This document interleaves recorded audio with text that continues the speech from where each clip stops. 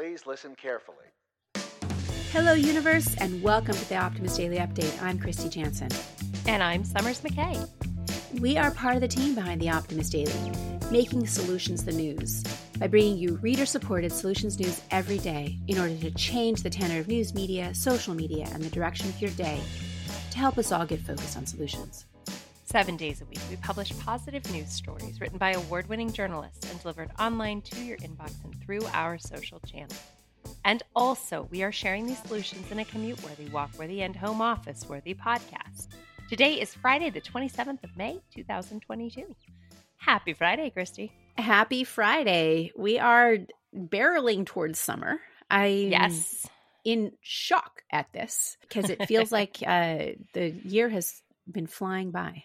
Well, this is the unofficial start of summer, right? It is Memorial Day weekend in the United States, right. And there is a lot of summer barbecues ready to rock and roll. I know that we are excited to sort of have a long weekend with our kids home, and children are all sort of coming from their various schools, et cetera, and it's going to be really exciting to be at home. But it is also, remarkably, one of the biggest travel weekends in the history ever of Earth travel.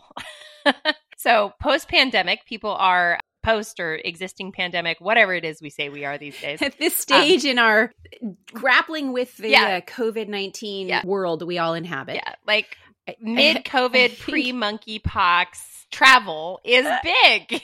And the airport, I was looking at some news that the airports are expecting just unprecedented levels of travel, and not only back to the levels of pre-COVID, but above the levels of COVID. So there's all that pent up demand, and people are just ready to go out into the world. And I don't know about you, Summers, but I've been in California where we've been way more aware and cautious about social interactions and moving around than places in Texas. But like among my extended group of friends and family, people are like, I'm just done with this. And there's more outbreaks and they're like, I guess we're going to get COVID. It's kind of like this thing, like everybody's expecting to get it. And I had a bad cold last weekend and it knocked me out for even a couple days this week, but I didn't get it. I still haven't tested positive ever. And we were joking yesterday about maybe, are you a little bit disappointed that you didn't get it over with? Like there's this FOMO that neither you nor I have ever tested positive for COVID, and like why I don't know.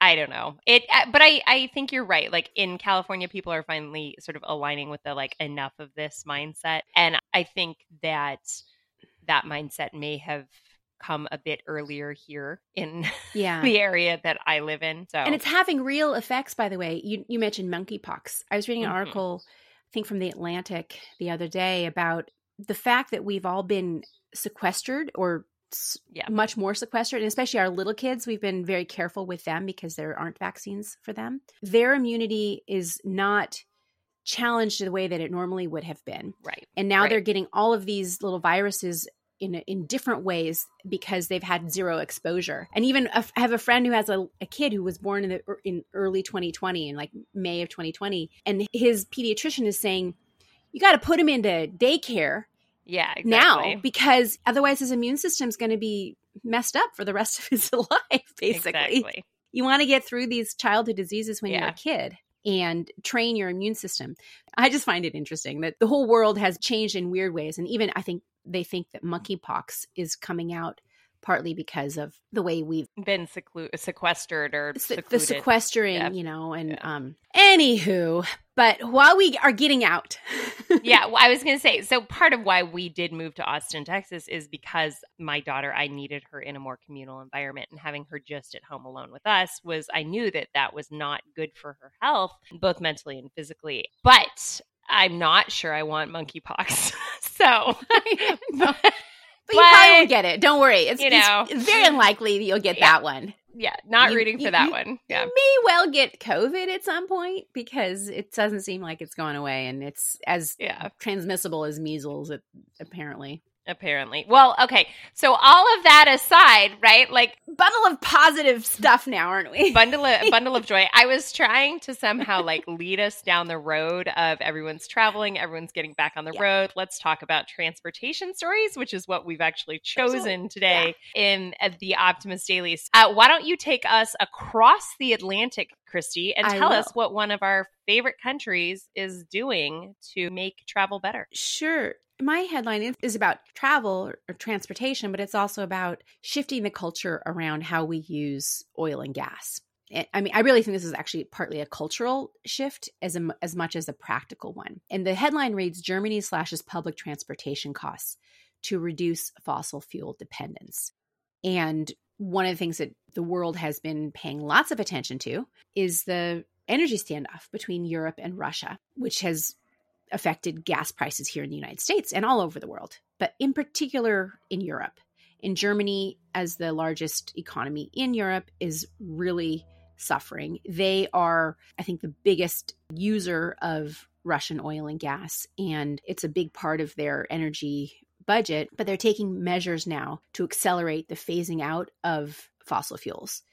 Partly to get off dependence and to break the relationship with Russia, who has not proved to be a fair partner in the process. And so in doing that, they have resolved to make energy cheaper for homes and businesses. They have pushed many more plans in relation to solar panels, putting them on every public building by 2025 to up the amount of solar generation. Now what Germany has done is it's drastically cut train, tram, and bus costs to make them be about €9 for a month for the entire summer. And this is intended to encourage people to get off of the gas they would use in their personal cars and to rely more heavily on public transportation, which is a huge way that we can change how we move around and how we more efficiently use fossil fuels, even if we don't move to electrified buses, although there's a big push there to move to electrification and other forms of power like hydrogen fuel cells in trains and buses, etc.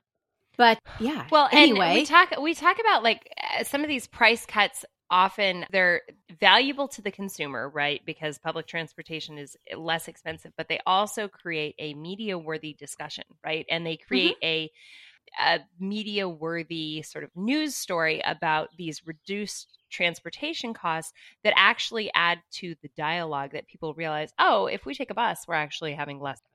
So it's both a financial incentive and then also an emotional and community-based solution that, you know, at the end of the day, price point might not have been what dissuaded people from traveling, but the conversation that surrounds the price point is what people will learn from.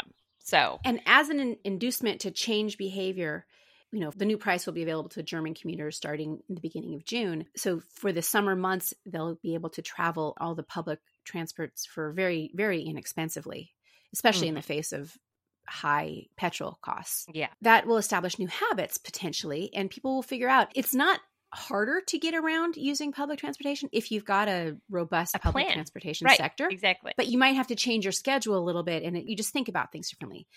Similar to how when I moved to having an all-electric car, I had to think about making sure it was charged, which since I just had my very slow charger in my house, I had to plug it in overnight. And if I didn't, then I had to either figure out how to get to a fast charger or take a different car, or take a different car. Exactly. But well, anyway, so it's just about changing how you think about things and changing habits and patterns. And it's a cultural shift that may be supported by this intense price reduction because it's a 90% cut from the normal monthly cost of public transportation in Berlin. Yeah. Yep. I don't know what it is for other cities. Anyway, so that's my story about my transportation story. Well, thinking about transportation differently, we all listeners know that I'm a big fan of asphalt and pavement and road raveling after my temporary foray into parking lot construction. Right. Early in my postgraduate early career. Yeah.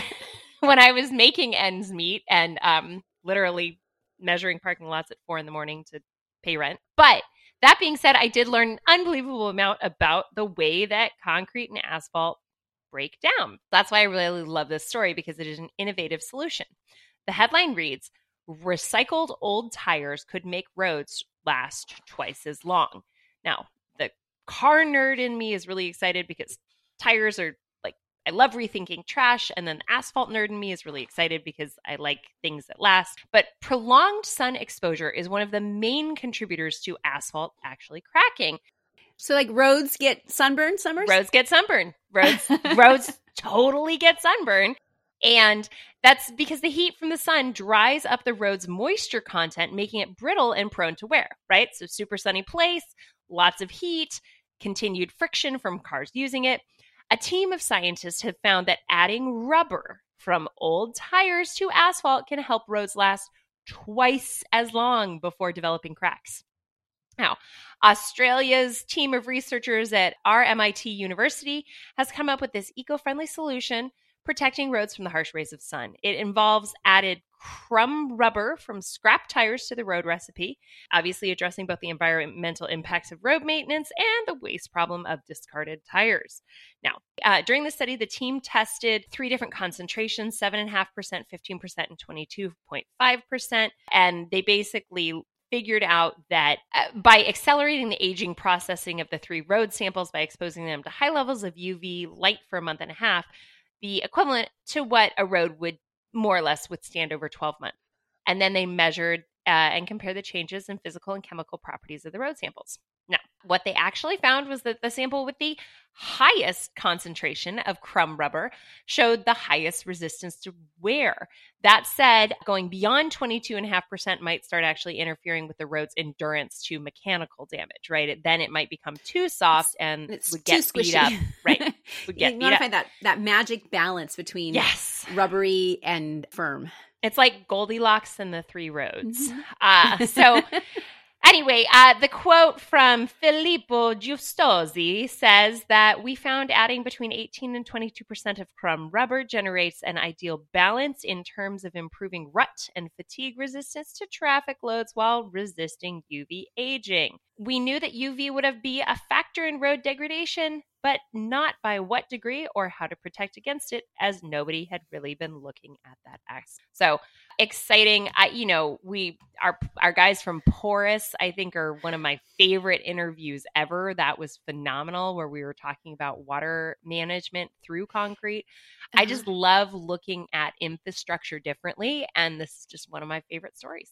So it is something that changes also. We like to think of infrastructure as permanent and firm and rigid, but in fact it's not. And when you add a little bit of flexibility, like the rubber would, to these roads, you end up increasing the longevity, the built environment. So the adage of when the rubber meets the road is now like I like it. Further cemented in the story. And that is enough puns for me for Friday. What other headlines are out there today? All right. Well, U.S. injects $3.5 billion into carbon removal technology. Pennsylvania schools doubled their solar power in the last 2 years. Want to keep sharks and beachgoers safe? There's an app for that. And a new gel film pulls drinking water from the air, even in the driest of places. Christy, what else do we have? Well, scientists are using diabetes medication to treat heart disease to good effect. Urban greenery could have saved how many lives? It's a question mark, and see how important that is in terms of designing our cities, not just with rubbery roads, but rather urban greenery. 7 sustainable strategies to keep rabbits out of your garden. I want to know about ground squirrels too, by the way. I wonder if the same strategies will work, but I think the difference, right? Do ground squirrels eat your vegetables? Oh, yes. They eat vegetables and plants. I was just talking with somebody at another project I'm involved with on this retired golf course.